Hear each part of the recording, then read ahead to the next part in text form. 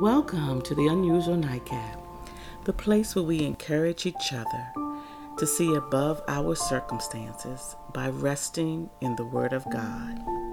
See it the way God sees it. There's nothing as usual in this walk with God. I'm your host, Teresa. Praise report. My father is back home and adjusting well. There's no place like home, right? Thank you all for your prayers. I so appreciate them. So how was your day today? Did God do anything before your eyes today? Just make your eyes pop out of your head with surprise or delightful amazement? You know, the way you look when you are surprised to see something or someone. I have some good news for you tonight. We serve a before your eyes kind of God. He loves to do things right in front of you while you are watching, waiting, anticipating, and expecting his move. A resting word tells us so. Zephaniah 3:20. At that time, I will bring you back, even at the time I gather you.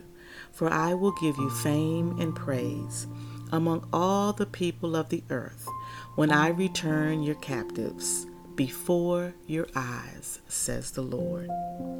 God understands that as a people, our eyes need to behold him in action, to see him in action, to see the Almighty God in action. The time in the book of Zephaniah is no different. God sends the prophet Zephaniah to Israel with a prophetic word letting them know that after God is finished addressing their sins, which led them into captivity, a season of chastening, he will bless them. After divine chastening runs its course, God will gather them and bring them back. He will deal with their enemies. He will save Israel and give them fame and praise wherever their shame had reached. Their eyes will be amazed at what God performs. What a statement, right? Before your eyes, says the Lord. You will see it with your eyes. Wow. God is saying, I'm going to do this before your eyes. I like the way one commentary put it. Before your eyes implies, as incredible as an event may seem, your own eyes with delight will see it. I'll repeat it, okay? As incredible as an event may seem, your own eyes with delight will see it. Wow. The testimonies of your own eyes will rejoice and delight in the reality of God's fixed purpose to render you celebrated.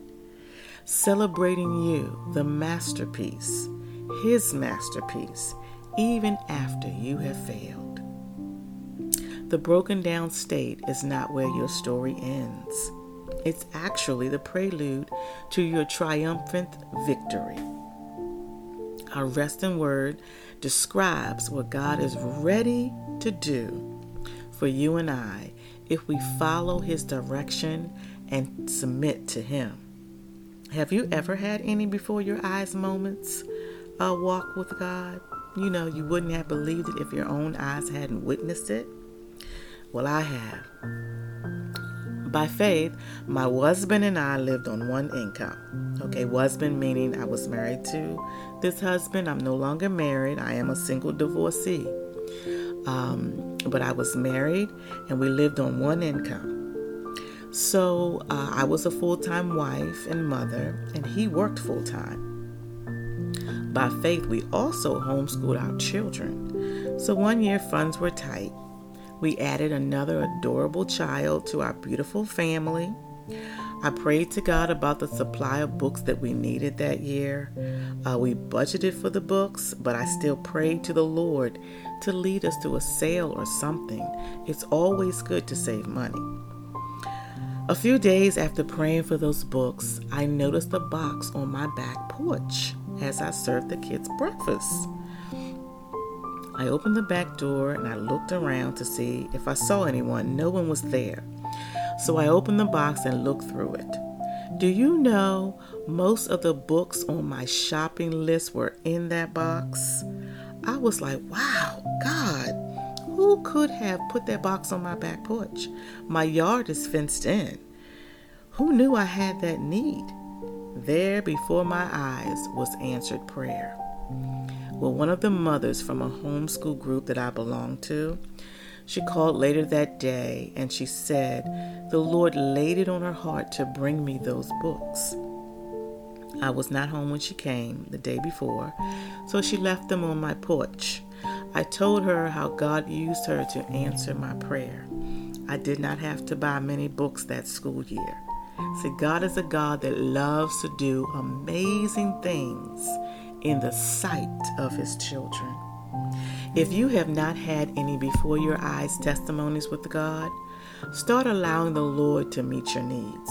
Yes, you are bright and smart and very capable. But submit your works, desires, and needs to God, even though it appears you can handle it on your own. Your ability, supported by God's favor, is powerful. Think about that. Your ability, supported by God's favor, is a great, powerful combination. And then there are seasons when God wants you to take your hands off of the matter and watch him perform. So stay in prayer so you will know what God is up to. Here's a mind and heart jot. Jot this down in your heart and mind. That's my word for a side note. When you read says the Lord or saith the Lord in the Bible or hear it in your spirit, that means it's already done as the Lord has spoken. So believe it and rejoice in it. Look for it. So as you rest tonight, know that the Mighty One saves you. He rejoices over you with gladness. He quiets you with his love. He rejoices over you with singing. Verse 17 tells us that. Can you imagine that? The Almighty God sings over you.